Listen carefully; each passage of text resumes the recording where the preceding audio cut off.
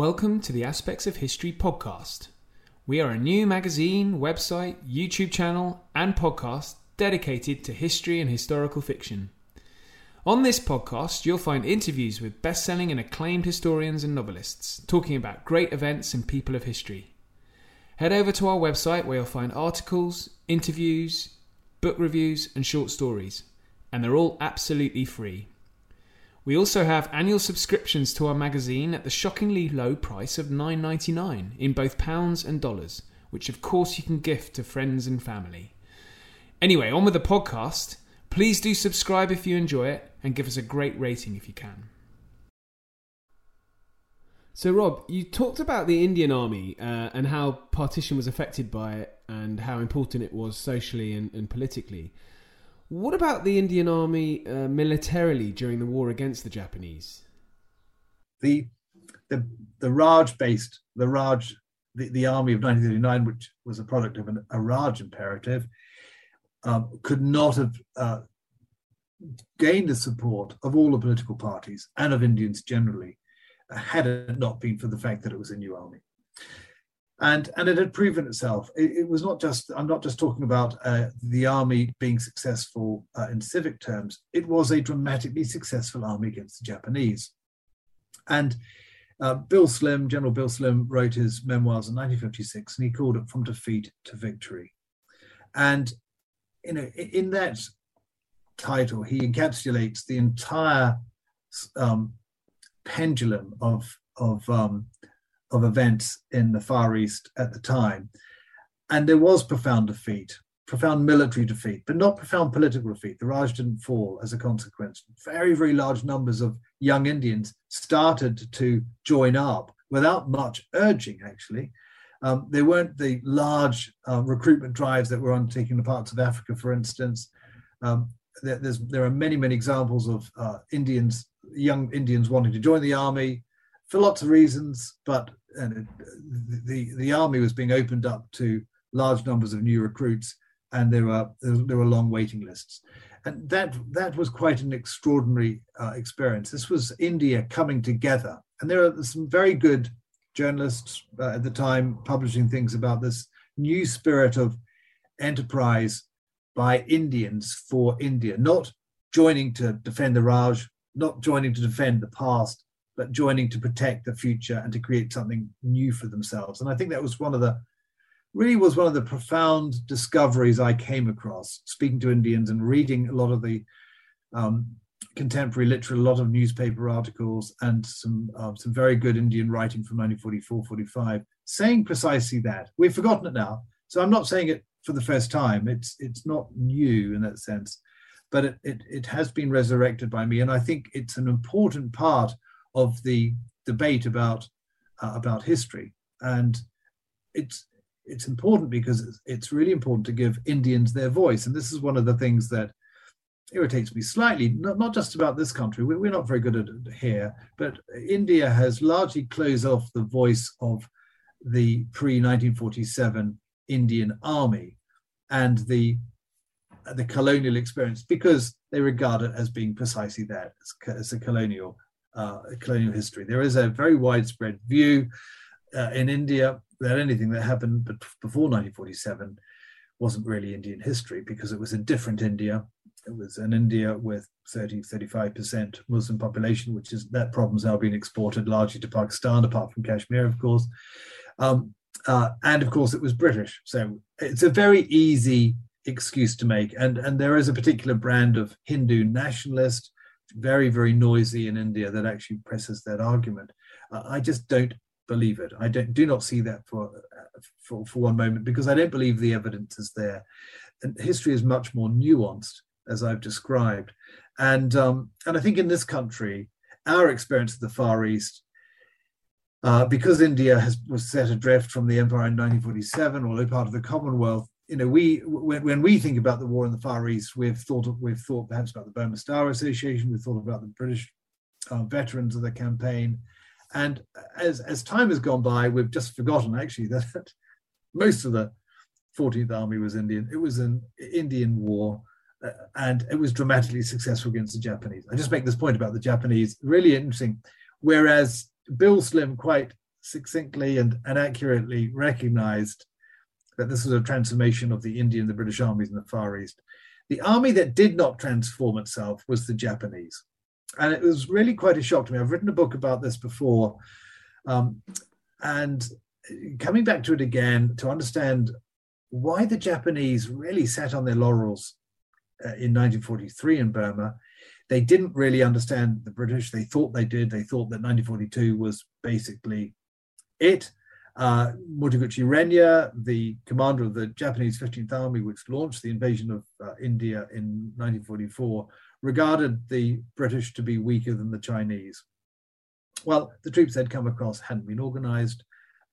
They didn't believe in the same sort of martial virtues. The Japanese had this martial concept called Bushido, which is entirely alien to European and North American armies, which basically says that your honor as a human being is wrapped up in your, not just your obedience to the emperor and the army, but your willingness to die for the emperor and the army. And that concept is completely alien in the Christian, post-Christian world, because if you run out of ammunition on the battlefield and you're clearly overwhelmed by the enemy, there is no point committing suicide because suicide's a crime. The concept of harikari, seppuku, this whole idea of emperor worship through Bushido is entirely alien.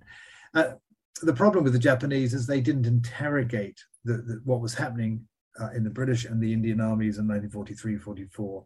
And when they invaded India in 1944 into Manipur and Assam, they did so on the basis of some very, very flawed assumptions. And by that time, the Indian army and the British army in the Far East had transformed themselves. And there's a big bit in the middle of the book, where I talk about the transformation of the army, how the army recruited, how the army trained, how it worked together, how it dealt with the problems of terrain and climate and the long lines of communication, how it dealt with issues of food, and also how it dealt with the tactical problems of fighting the Japanese in jungle.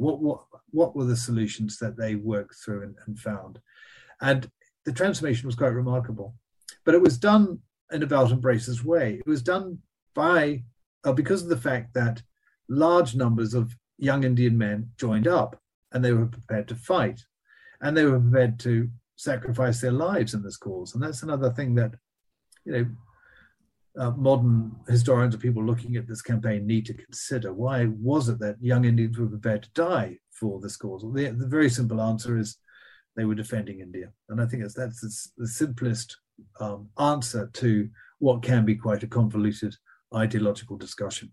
I think we just should leave the ideology out of it. And that's quite a remarkable story in and of itself, the transformation of the Indian army. And I have to pay a debt of gratitude here to two of my colleagues who have done some amazing work in this field over the years, Professor Ray Callahan in the States and Professor Dan Marston, who's now also in the States, have both done an enormous amount of really good work to explain why it was that the Indian army was rebuilt. Dan Marston's book is called Phoenix from the Ashes, and both Dan and Ray have collaborated in a book on the transformation of the Indian army in 1945. And I think that's a really telling story. And yet when I talk to some of my other colleagues who are writing history, people like James Holland and John Buckley, it's very interesting to see the comparisons that exist between Northwest Europe and India. In Imphal and Kohima, the big battles in eastern India in 1944, the army that fought the Japanese was largely a new one. Young recruits who had only been in the army for less than a year, but had spent the last 11 months training, were now fighting the Japanese and making a very, very good call of it. And exactly the same thing happened to the British army and the Canadians to a lesser extent in Northwest Europe. The British army that fought through the 21st Army Group in Northwest Europe were young men. They were 16 when the war started, and they joined up in 1942 and 43. They'd trained throughout 1943, and they went into battle for the first time in 1944. It's quite extraordinary. The very successful armies that we saw in 1944 and 1945 in Europe were exactly the same, built on the same model. actually, as the armies that were successful in 1944 and 45 in the Far East. The very interesting question that raises in my mind is, well, what's the point of these professional armies that get defeated in the early few years of the war and then actually fail miserably thereafter? It's a very unfair point to make, because actually all the commanders of the armies, the successful armies in 44 and 45, were, of course, employed in senior positions in the early years of the war. They effectively learned very quickly. And we mustn't ever forget the point also, and this is really important to make, one of the reasons for the great success of the Indian and British armies against the Japanese was the economic mobilization of India.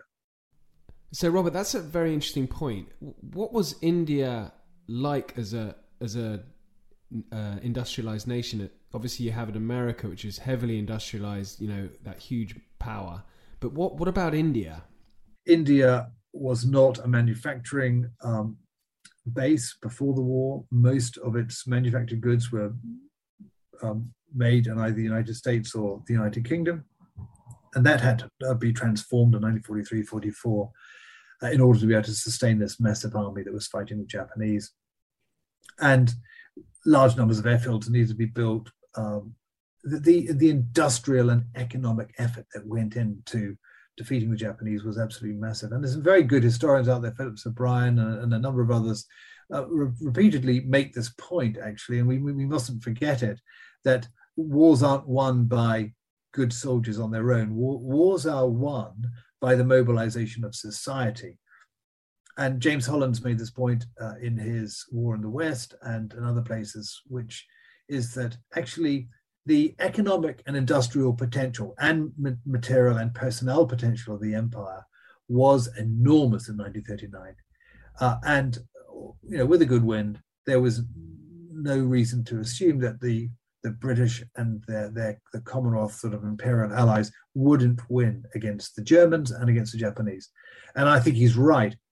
The trick was to mobilize those resources in an efficient way to win the war whilst ensuring that you won the immediate battles. And that's the problem in the whole of the Second World War, about 1941, 42, and 43. How do you actually hold the Japanese and the Germans at bay whilst you are preparing your armies and your air forces and your navy and all the weapons of war to be successful in due course?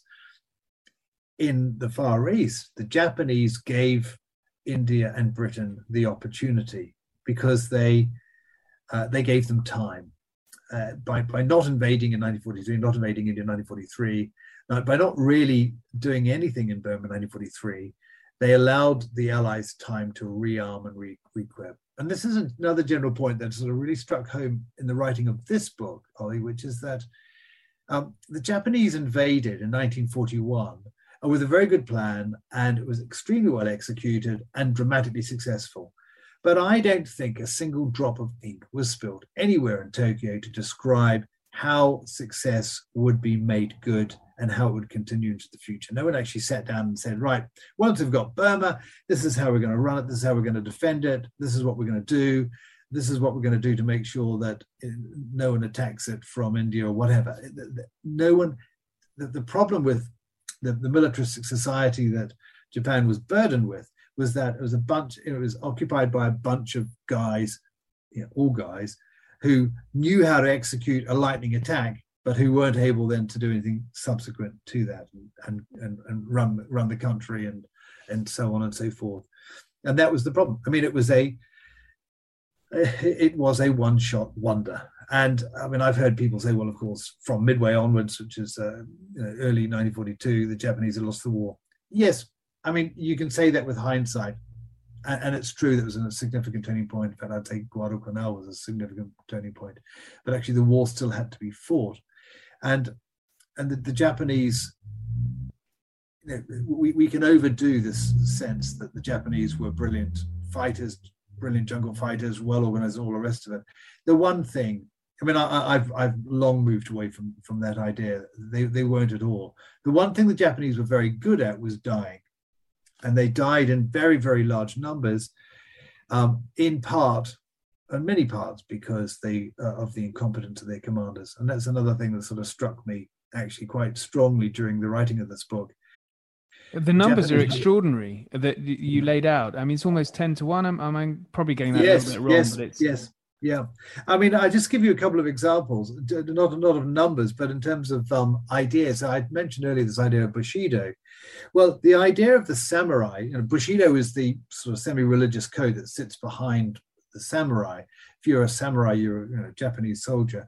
There's an idea that the only honorable way for a Japanese officer to fight the enemy is with a katana, a sword. So Japanese officers weren't allowed to go in with a rifle or a submachine gun or anything like that. They had to fight with a sword. There was no Japanese officer would ever conceive of going to battle without fighting with his sword. It's just complete nonsense. And there's the stories, the huge number of stories of from 1944 of large massacres of Japanese troops. These weren't Japanese troops attacking in a banzai fashion. We've got the sort of comic book idea that the Japanese sort of lined up and they just attacked en masse because that's how they did it.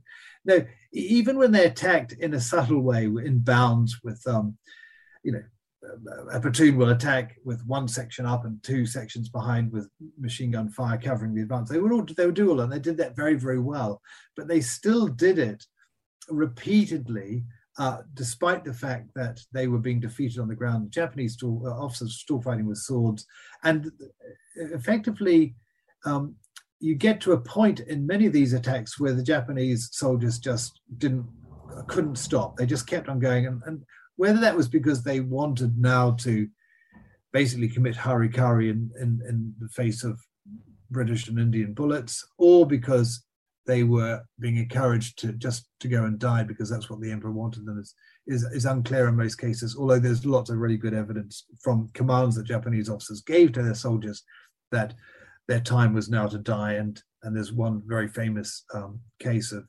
General Tanaka in Arakan ordering his soldiers to die, and when they die, to continue the fight as their souls waft in the breeze, or words to that effect.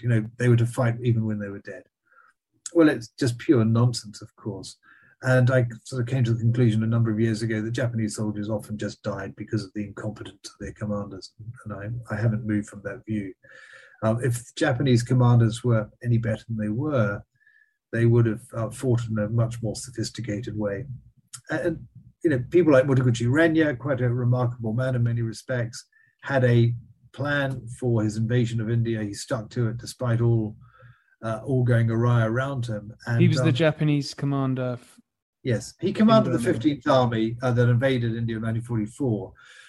Very driven man.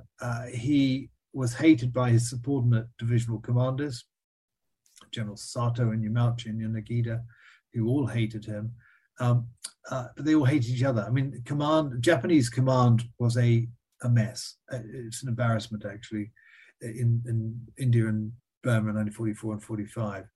And it was their own fault. They didn't have strong command structures, and that's largely because they didn't have strong political control of the military. People weren't sacked. Basically, the generals were in charge of events and affairs back in Japan, and there were at least two very significant military tribes all vying with each other for army tribes, because the Navy was quite different. And as a consequence, you have sometimes very good generals doing some bizarre things, but more often than not, bad generals fighting and just sacrificing the lives of the troops to no avail. There were some remarkable Japanese generals. General Yamashita, who secured Malaya in Singapore in 1942, was quite a remarkable man and quite a remarkable general. But he was of the wrong political stamp and actually played a pretty low key for much of the rest of the war. He's called back and ended up defending Philippines in 1944-45 and was ultimately executed for war crimes, which he would have known about. But a lot of the other generals were just not good enough. I mean, I'll give you one example. It's an example I talk about quite regularly, and I explained it in the book. When Mutaguchi drew up his plans to invade India, he was given very strict instructions that he was to go no further than Manipur. Kohima was a Naga village that sat on the road between Imphal and Dimapur in the Brahmaputra Valley, and that was to be seized as part of the invasion. But effectively, the invasion of India was to ensure that the Allies couldn't use Imphal or Manipur as a base to attack Burma in due course. But Mutaguchi, when he looked at the map and looked at the situation, he's a smart guy. He said to himself, actually, the most important strategic objective here is not Imphal, nor is it Kohima, it's Dimapur. If I can get to Dimapur, I will be able to throttle the snake. And that snake, of course, was feeding Lido, which is where the Americans were basing their hump airlift into China. And at a stroke, it would mean that the Allies could never reinvade Burma. It would probably stop the hump airlift into China, and it would threaten the Raj. Here we might even have Japanese troops in Bengal. I mean, what an extraordinary opportunity. But that was denied to him by his superior officer in Burma. When the operation was launched, he tried to get one of his divisional commanders, General Sato, of the 31st Division of Kohima, to continue on into Dimapur by sending at least a battalion down a place called the Bokhajan Track to the Brahmaputra Valley. Sato knew that he would do this. Sato hated Motiguchi with a passion. Sato, too, was blind to the strategic opportunity presented by Dimapur, and he decided that he would stay at Kohima. He would get Mutaguchi into trouble, because when Mutaguchi privately told him to continue to send troops down to Dimapur, he sent a very public telegram back to Mutaguchi, copied to everyone, including right up the Japanese chain of command. And Mutaguchi was told in no uncertain terms to get back in his box. But Mutaguchi was right. Dimapur was the strategically sensible objective, and Sato was wrong. Sato was an intelligent man, but he was a bit of a bullheaded commander, and he hated Mutaguchi, so he's going to do whatever he could to bring Mutaguchi down. And actually, as a result of that, he took his division to defeat at Kohima, massive defeat. Most of them were sacrificed on the altar of his own hubris, his own arrogance, and his own unthinking view of the strategic opportunities available to the Japanese. And this is a thing that sort of strikes me about the Japanese right across the Pacific and the Far Eastern campaign. They didn't really have any strategic vision. They ended up just fighting because that's what they could do. They were fighters, and they would fight till they died, and they seemed to think there was some glory in it. So there really was a very significant clash of cultures here. And every time I come back to this question, I have to go back to the reality that Japan was intrinsically, deeply, systemically militaristic, and it had been since the restoration of the Meiji dynasty in the 1860s, 1867. And that, that coloring of Japanese culture, that conception of Japanese self was really, really important. Why did Japanese treat captured prisoners of war in the way they did? Why did the Japanese treat civilians in the countries they overran, despite claiming that this was going to be an Asia for the Asians, and despite quite a large number of these people supporting them? Why did they treat them so badly? It's because they had a very exceptional view of themselves, a martial view, very ethnically focused and racist view, and that was their undoing. The Japanese failed to create a greater Southeast Asia co-prosperity sphere because they did it in a top-down way. They enforced it, and everyone who, their view was that to be successful in this co-prosperity sphere, you needed to be effectively Japanese, and that's the fact of the matter. Is the other reason I wanted to do this is because, I mentioned this Eurocentricity of our views of the war. If you go to America and you're a student of war and you're looking at the Japanese, your focus is naturally drawn to the Pacific campaign. And yet it's very, very clear that although people think that the Far Eastern campaign was a British campaign. It wasn't. It's a very important campaign to consider, nevertheless, because the war was global.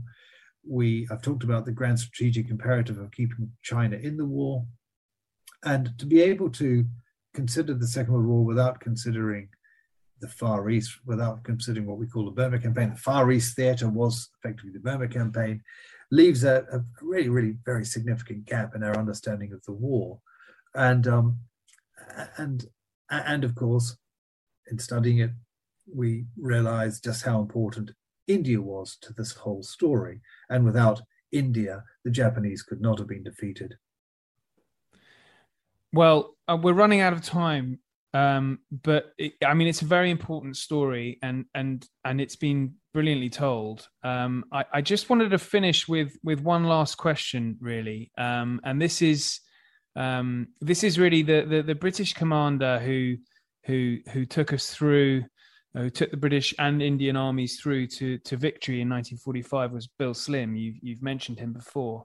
But he's obviously one of only three World War II generals who are on Whitehall. He's a big name, but probably not as well known as he should be. Why was he? And I know you've argued that he's the greatest greatest general, ever, including Wellington and Marlborough in that. Why is that then? Why is he so good in comparison to his counterparts in fighting in Europe, and why is he the best ever?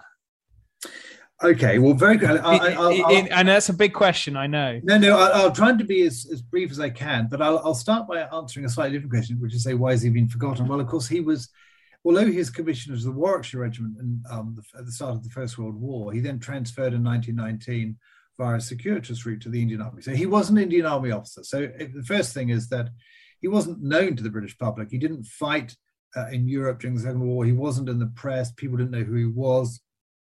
And the 14th Army was largely forgotten. It was largely forgotten at the time in 1944-45 in Europe, when frankly the key job was to defeat the Germans.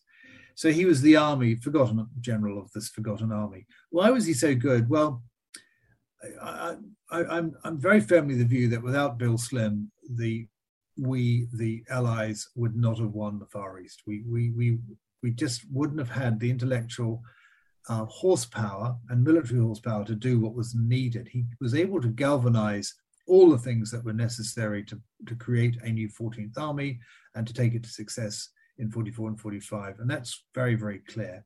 He did it by largely, I would suggest by serendipity. Not only was he a great general, but actually he wasn't bothered by anyone. People weren't there breathing down his neck as people were breathing down Monty's neck in North Africa and Italy, and in Northwest Europe.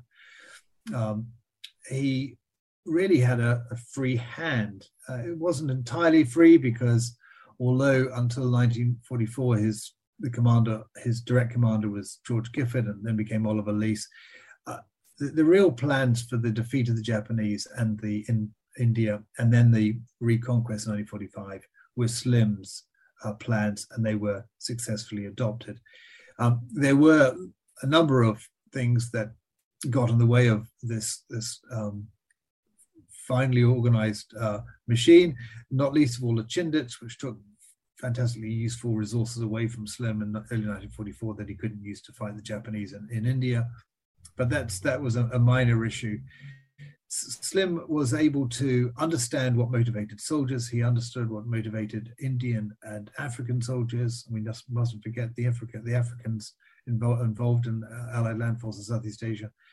In 1945, there were 100,000 Britons in Allied land forces Southeast Asia. There were 90,000 Africans. So basically the same number. And there's, again, this Eurocentric view about the Far East. Slim was the right man for the job. It was largely serendipity that he was there, that he survived, but he was able to work through a program, an intellectual program, a spiritual program, a material program for defeating the Japanese. And he had time in 1943 to sit down and say, okay, what do we need to do? How do we do it? And he did the basics right. He realized that in order to fight the Japanese, a soldier needed to be trained, need to be rested regularly, need to be given the right food and right equipment, led properly. None of this is rocket science, but actually the great man theory that I've described earlier sometimes gets in the way of just doing the basics properly and relying on logistics and organization and administration as the bedrock of your success. Slim understood that perfectly. He built a really good team around him who stayed with him for most of the war and reaped the benefits and success in 1945. Slim was also able to fight a really good defensive battle in Imphal and Kohima in 1944, and then fight a fabulously exciting and dramatic offensive battle in Burma that completely discombobulated the Japanese. He ran rings around the Japanese. There's 350,000 Japanese in Burma, 1945. They didn't know what hit them. And he was very, very good at the psychological dimension of warfare, understanding, trying to get in the mind of General Kimura, his adversary in 1945, and do what Kimura didn't expect. And he did that spectacularly. So he was a lucky general, but he was a good man, and he had the right ideas, and the men loved him. I mean, that's one of the most remarkable things. Very, very, I was a soldier for 20 years. You don't really love your generals. I mean, you put up with them. Well, Slim was a very different character. I haven't come across anyone who didn't like and respect him, want to talk to him. And there's some really, really good examples. I put them in the book. The book's divided into 4 parts. The start of the 3rd part, I used the memoirs of a young Gurkha officer called John Twells who described meeting Slim. You just need to read that to realize what a great man Slim was. Slim brought these young Indian soldiers from the Madras Regiment, the divisional infantry regiment at the time, Defense Battalion, into his confidence, told them the Japanese were going to launch an attack in a few months' time across the Chinman, and told them what would happen. And lo and behold, it came to pass. And that's quite remarkable. And the soldiers believed him. George MacDonald Fraser said something along the lines of, I interviewed him many years ago, he said something along the lines of, whatever Bill Slim said would happen, happened, and we believed him because of it. Well, that's a mark of a great general, just being able to talk to soldiers and bring them into your confidence. And he was excellent at doing that. He did it without any guile or subterfuge or nonsense. He had a very open personality. He wasn't your mate, but he accepted people for who they were. Very unusual man, very, very successful man, one of Britain's greatest general. So there we are. Well, I'm not going to argue with you there, Robert. Right. Well, fantastic. Thank you very much. We're out of time. It's been really interesting. I've really enjoyed hearing all about this. It's a very important book because, as you've described the Indian Army, this isn't something that's known about either here or maybe not even in India either. So a very important story to be told. And you got a great piece for us in next month's issue of Aspects of History. So readers are very lucky there. But I'm just going to end it by thanking you, Robert. It was so interesting, and good luck with the book. Thank you very much, Ollie. It has been really good chatting this through this afternoon with you. I wish everyone the best, and I hope you enjoy the book. Well, now you can claim knowledge on the forgotten campaign in the Far East during the Second World War. Next up on the Aspects of History podcast is Anne O'Brien. The Sunday Times best-selling author discusses the Wars of the Roses, the women of the period, and historical fiction itself. Is it an important literary genre that introduces people to history, or is it just making stuff up? I'm going to give you a spoiler. It's not the latter. Thank you, and good night.